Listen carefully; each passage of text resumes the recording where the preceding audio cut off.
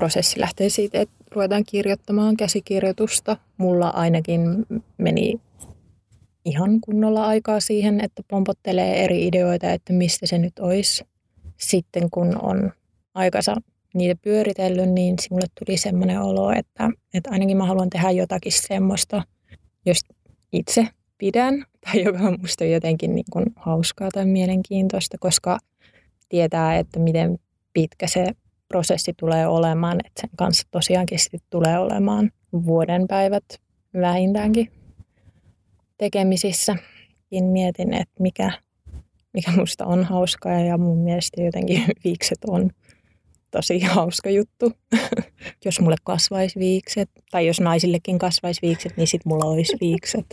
Eli olisi tässä kysymys jonkinlaisesta viiksikateudesta? No, mielenkiintoinen kysymys. En ole kyllä noin ajatellut, mutta no. Pannaan pyörimään ja katsotaan, mitä tulemaan pitää.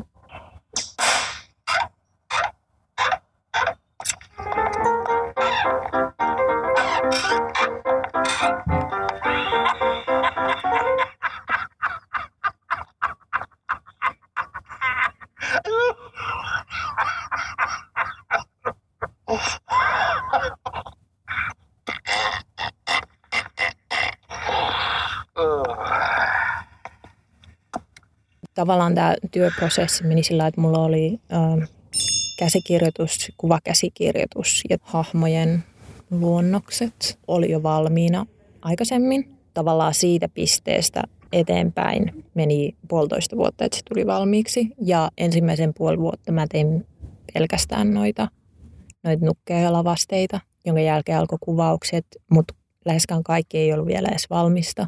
Eli sitten en edennyt varsinaisesti niin kuin hyvässä elokuvaprojektissa kuuluisi. Et sitten niin kuin kuvausten kanssa yhtä aikaa jouduin myös rakentamaan paljon.